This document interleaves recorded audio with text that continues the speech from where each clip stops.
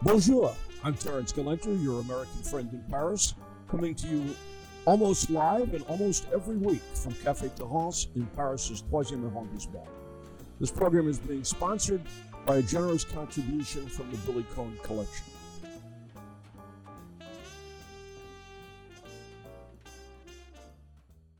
Well, my guest is Victor Sebestyen. You'll correct any of my mispronunciations, since I'm not... Sebestyen. Sebestyen with a Y, author of 12 Days, which is the Hungarian Revolution in 1956, Revolution 1989, which would be the aftermath of the coming down of the wall, 1946, the aftermath of the Second World War, and Lenin the Dictator, and you're wearing Lenin's haircut today. I can see that specifically. Little choice. There aren't that many others available. Anyway, well, I want to start. I interviewed Michael Korda a number of years ago, and question I had posed to him was, why are all Hungarians crazy? Because it seems to me any Hungarian I've ever met or knew of, including the relief pitcher for the Cardinals, Al Hrabowski, was known as the Mad Hungarian. You're all crazy. And Michael's response was, we're 10 million people that speak a language that no one else understands. Well, that's it, yeah. And Arthur Koestler, who was a very great... Sure, Darkness at Noon. Darkness at Noon and many other, well, just said, well, being Hungarian, it's a constant, permanent neurosis, which is the same reason. We're cut off. It's an alien, in that it's alien. And in Europe, you go to Budapest, you've just been there, as sure. you say. Did you use the metro? The free metro, absolutely. Did you understand a single word of any? It wasn't necessary. We were only stopped on the tram. Once on the tram and once on the metro, which kind of reminds me of Disneyland. It's very tiny. Living in Paris, we have a big metro, or New York, 3 cars. They look like that, like they're miniature sized. But no, I didn't understand a word. Or sitting next to someone at a restaurant and they're Hungarians. Did you? No. I tried to speak. Had conversations. Did you understand a single word? Kozinem Sepan. Yeah, thank you very much. That's about it. Yeah. Well, that's about it. Tokay. I like the wine. Make mine a double is always a useful phrase. But most people did speak English. But I want to come back to the language, though. Let's talk a little bit about the origins, going back to the Magyars and the language. And then later on, we have Koszynski, if I'm pronouncing it correctly, who may have predated Ben Yehuda in Israel in transforming a lost language into a new language. Yeah. So there are many questions in that one statement. Yeah. So let's go back to the beginnings. Originally from the steppes of Kazakhstan and Central Asia, where a lot of the tribes who subsequently made Europe were from those steppes. The Huns, the Goths, so many of them. The Magyars started arriving in the 9th century, in the late 19th century, and their language is a Finno-Ugric language, which, again, totally different from any of the other tribes, totally different from any of the indigenous peoples in those areas. And the idea that it's not scientifically proven, but it seems to be that originally it was one tribe. One went north and they ended up in Finland, Finno-Ugric. The others went south and ended up in the Carpathian Basin and centered around Danube, which was Hungary, and that was the conquest. They called the conquest. Other people might have called it an invasion,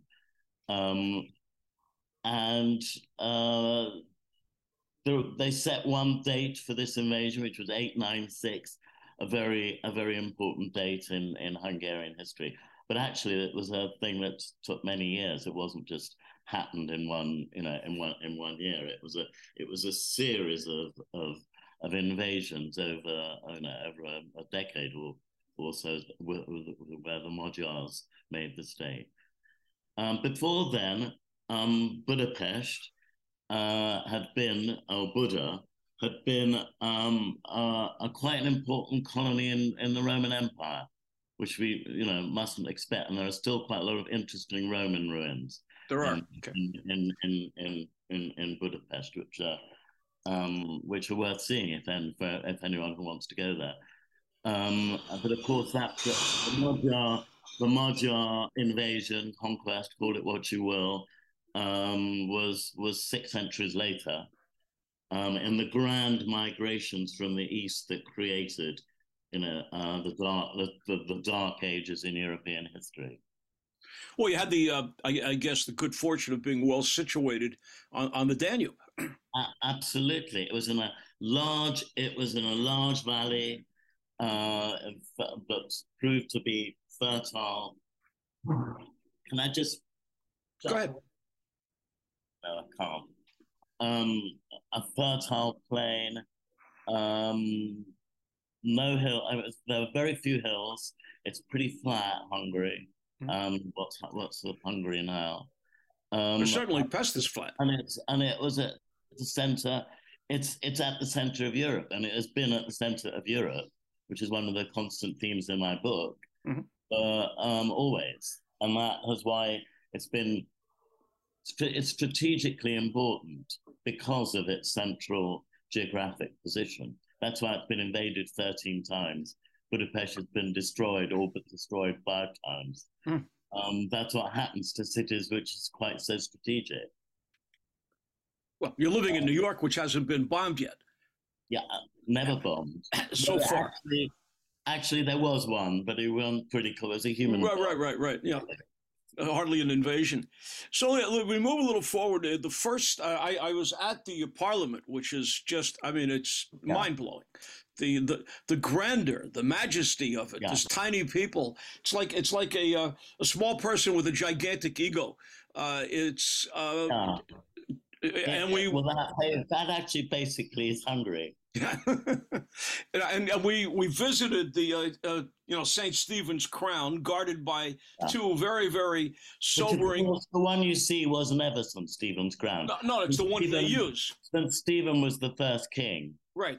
And it didn't, and then it got. But isn't that who it's supposed to be? Even though we know it's, and they tell you that it's not the actual crown.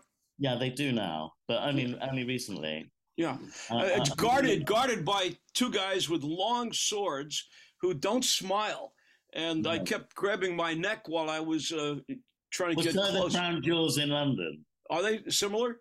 Yeah. But so who was Saint Stephen, as he's known? The first actual king of Christian of Hungary, and he was the person who, because originally the Magyars were pagans, and the conversion really happened from around St. Stephen's time, and it was done at the point of weapons. This was not an ideological persuasion through love and through the Christian virtues. It was done by the sword, which is not to be forgotten.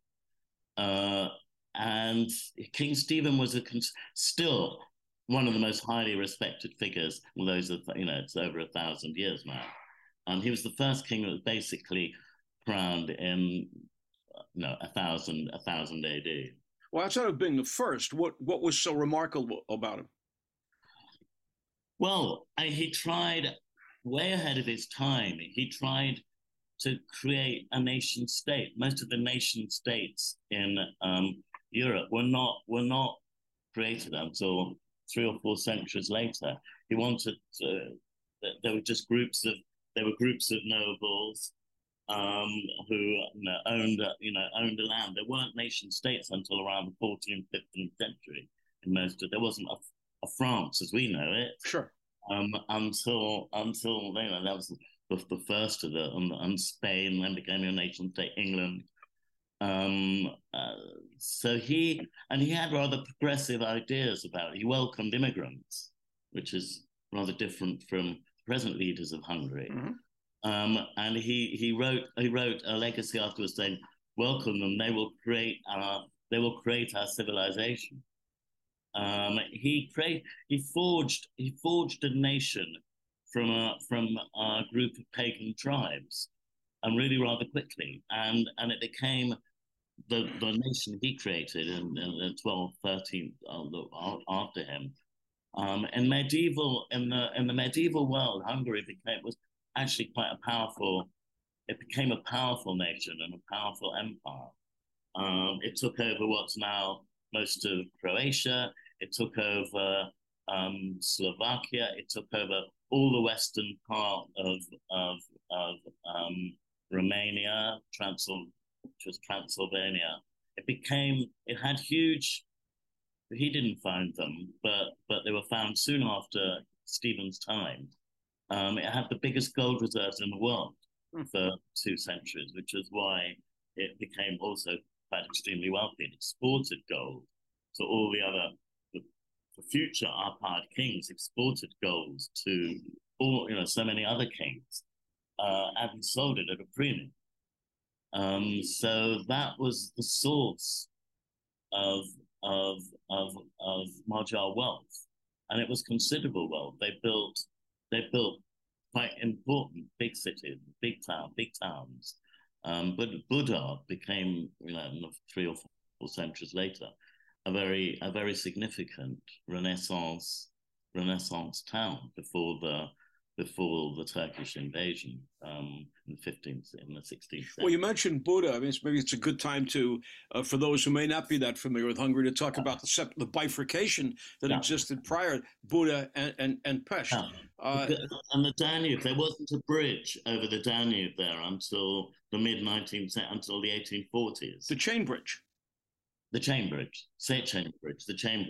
That was the first bridge over the Danube, and they were separate towns. And often it was because the Danube, until the last couple of 150 years, it was a really difficult river to cross.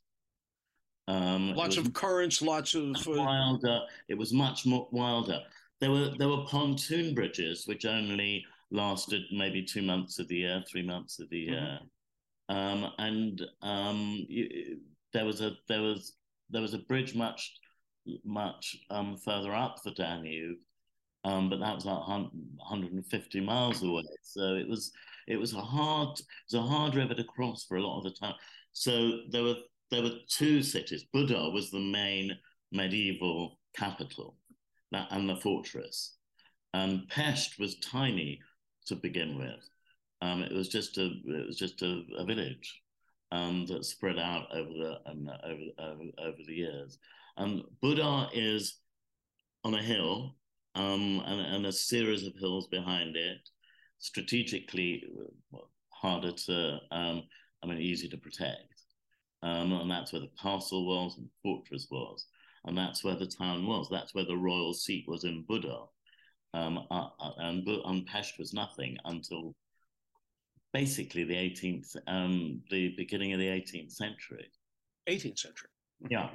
And they were entirely separate towns. There was another tiny old village called Old Buda, which was the very old Buda, which was the site of the original king, the original palace, which was a very small affair, but then it was built much later. Which under total reconstruction. It wasn't united until a city, officially one city, until 1873. So right. we're in the 150th anniversary year, which no one mentioned when I was there. No. Well, it's not a big deal. But so it wasn't one city, and all the way through Hungarian literature, even 19, there were people who really didn't like going from one to the other. They felt out of place. They almost felt like they were in a foreign country. On the whole, what happened was Buda was more German speaking, because as it became a Habsburg seat, an Austrian seat, and Pest was more Hungarian speaking on the whole, and Buda was more it's where the aristocrats lived, where the rich lived, or the old rich lived. And then Pest became the more brash, thrusting, and that's the most of when people go to Budapest now, they basically think of Pest, which is the the Habsburg town Mm-hmm. and the bustling city, Buddha is much quieter still, and they are still um, there are still some big differences between Buddha and Pesh, but they're all historically they were great differences. And as I say, it didn't become a single city for 150 years, which is quite new. And I guess there's something bifurcated in the whole culture, having been part of the dual monarchy with the Habsburgs and Yes, there were ups and downs in the dual monarchy. The dual monarchy only existed from the 1860s. Before that, it was a simple colony of Austria and didn't have much independence. There was a war of independence. Um, they, the Hungarians are always revolting from. are we talking about 1848 now? We're talking about 1848. Right. The Hungarians traditionally revolt. They revolted against the Ottoman, the Turks. They revolt every time they're taken over. They're good at revolting, although it doesn't always work. But they're very good at trying to do it. Yeah, as Kossuth, and correct my pronunciation because I'm just reading it, and I Kossuth, Kossuth, Kossuth in 1848 was Kossuth. filled. What was going on in Europe? Because you had, Oh, kind of an uprising in Germany and also Garibaldi oh, and what later it became was Italy. 1848 was the single. It was the it was the only time that almost the entire continent um, was in revolution. It was the biggest revolution in Europe. You know, you had your French revolutions and Russian Sure. revolution, but this was continent wide. What was the cause? What was in the zeitgeist that In was causing Paris, that? 1848, an enormous one in Paris, Sure. in France, and most of Germany didn't exist. Right. There were a series of there were about 70 different states that made Sure. up Germany. The Austrian Empire nearly fell apart. What was There were provoking that? Italy What was happening? throughout Italy again didn't exist. Italy didn't exist To like as we know it 1870, now. I believe. Yeah, um, and even Switzerland. There were revolutions in Switzerland. You know, there were no banks, you see, so there were revolutions. There were revolutions in Scandinavia, literally throughout Europe. There, I guess my question is, what was happening? What was happening, and that was causing this, worldwide, if you will, or certainly in Europe? well, ideas of liberty, but also all kinds of economic difficulties. There was big inflation. There was industrialization, which these were on the whole agrarian societies that were suddenly and very quickly changing into industrial ones. A lot of people were losing their jobs on the land, and not enough by then jobs in growing industries. So it was a time of extraordinary economic dislocation throughout the world.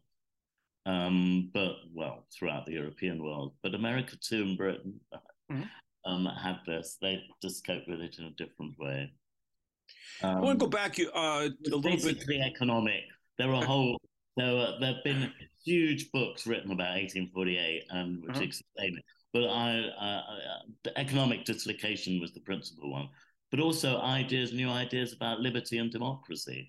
These were countries that had that some of them were extremely autocratic kingdoms, and the ideas of democracy that originally spread from France and then America. Um, so that was an important factor too. I guess I'm wondering how it was spread. Obviously, today we have the internet, we Well, had yeah, faxes, we had cables, we didn't have telephones yet. I believe we had telegraph in the 1848. very Uh, small areas of Europe. yeah. So how was this It was getting out still, basically, it simultaneously? was still horse and carriage. Bouche à oreille, word of mouth. Yeah, a horse and word of mouth slowly. And big changes happen in the world in the past. We get Sure. obsessed by technology. Um, Everyone blames the internet and everything for everything that life happened before, Right. Oh, absolutely. Uh, slower, but it right. happened. Well, I noticed in your book you talk about Matthias, who I guess Yeah, whatever. we're going back to the 15th Go century. back a little bit. Yeah, this is like a movie. We go back and forth. The 15th century, Hungary, in the 15th century, again, as I was saying earlier, Hungary was rich. It wasn't the tiny little country we're talking about now. It had by European standards a big population because it had all these other it had taken over many other places, and it was at the center of the European Renaissance. There was a particular king, Matthias Corvinus, who was a considerable, Renaissance prince. He he he kept the state as a functioning as a again as a European nation state, most importantly. Um, but he was a great patron of the arts. He created churches, palaces, art, an extraordinary library. He had the most famous library in the world after the Vatican. It was immense. This was at a time when printing had just been invented. So it was enormous, housed thousands of very very rare manuscripts going back from Greek times, ancient Greek times. And it was a big center of the Renaissance. And his father had been a great military leader who had protected Hungary because the Ottomans were on a mission to basically take over all of Europe. From the east and was the Turkish Empire, and it got in the 1450s, just after Matthias Corvinus, and they'd taken over Constantinople, which was, of course, one of the pinnacle powers of European Christendom. It had taken over nearly all the Balkans. It got to the gates of Vienna. And Hunyadi had protected Hungary from. So he was considered a truly important and was a truly important military figure, who had saved Hungary. Well, one of the things afterwards it all went. Well, one of the things you talk about in your book, and was later underlined to me at the synagogue on the main one, Doheny, whatever the street was, is the relationship between Hungarians and Jews. Yeah. Matthias was very friendly towards the Jews. I had probably delayed going to Hungary for many, many years because of 1944, and I wanted to lump the Hungarians with the Poles, and not entirely true. Not that it's a very interesting relationship because both Matthias, as you mentioned, Franz Joseph, saw the value of the Jews in terms of what they brought economically and what they brought culturally to that scenario. And then, I don't know, was 1944 a blip on the radar? That's a loaded question. I'm sorry, what exactly are you asking me? Well, I'm asking you, in 1944, the 437,000 Jews who were sent in 2 months, and almost all of whom died at Auschwitz, I hate to call that an anomaly, but... no anomaly at all. Okay, so explain. Well, no, it's an incredibly complex and very long history. And in various times in medieval Europe, Jews were treated abominably. Other times, they were tolerated, never made welcome, never given equal rights until Napoleon. Certain parts of Europe, certain small parts of Europe. Mm-hmm. But even some countries that proudly proclaim how progressive they are and all that, were the English throughout all the Jews in the 13th century. Mm-hmm. So when the Spanish threw all their Jews out in the 16th century, and the Portuguese, and the Hungarians welcomed them at times, abused them at times. Actually, they were treated best, far better under the 150 years under the Turks than they were under almost all the Christian kings in the Middle Ages. Very interesting. And in the Renaissance. Corvinus was a real exception. Sure. Mostly they were kept in ghettos, Mm-hmm. only allowed to live in certain areas, only allowed to pursue certain occupations. And then there were periods when it was relatively free and liberal, and they were much, and things were much easier for them. And in the Habsburg times, the later Habsburg times, after the 1840s, 1850s, that was the best time for the Jews in Hungary, because they hitched their wagon to the Habsburgs, on the whole, because the Habsburgs offered them basically free rights of all kinds, not totally the same, but much freer than ever had before, under freedom of worship. And they were the engine, the great period of Hungary, the golden period of modern Hungary, was the 19th century, when it was the dual monarchy. That's when most of Budapest was created, or much of it, and it looked like a Habsburg city. It was the height of all those wonderful buildings. But basically, again, one has to explain a little bit of Hungarian history and how it worked. The country was completely run by the aristocracy. And it wasn't quite aristocracy as it's known even in other parts of Europe. There were more people considered noble and of aristocratic birth in Hungary than anywhere else in Europe. So it wasn't like one in every thousands of people. It was one in. That doesn't mean they were the rich aristocrats. The super aristocrats some of them were unbelievably wealthy. Most of the aristocrats were not wealthy, but they considered themselves a class apart. And because they had that, that aristocracy, aristocrats didn't pay any tax of any kind at all. And that is number one. That is the number one. All the taxes went to on the peasants and the few people in the towns.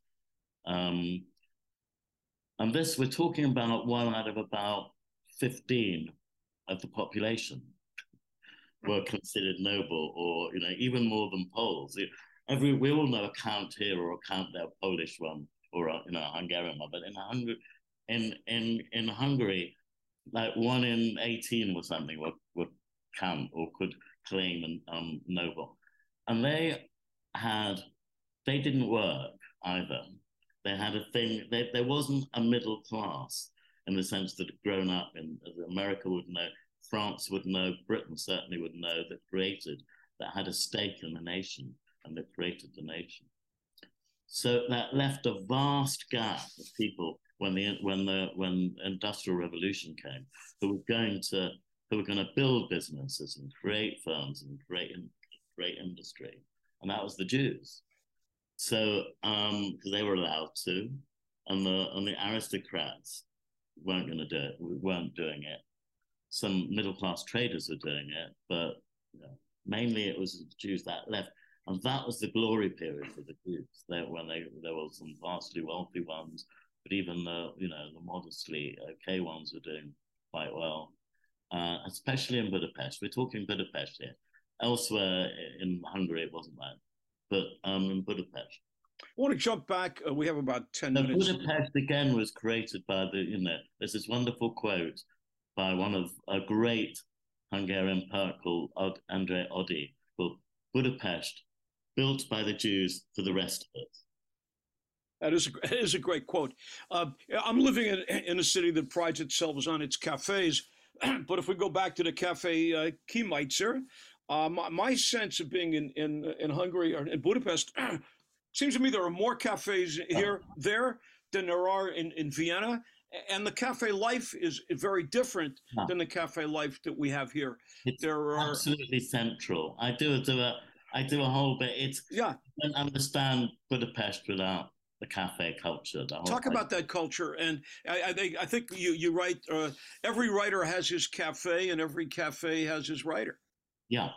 I mean, but everyone went to so I mean, it wasn't just there were lots that were the writer, and there were the thing is it was the most democratic thing in even though Hungary had a vast parliament, they had no democracy. It was, so it was the only real democratic places were coffee houses where anyone could go, and they did, and people spent days of their life. My mother, when lived there, remembers spending days of her life in coffee house. But it was also there were Esterhazy, there were pastries.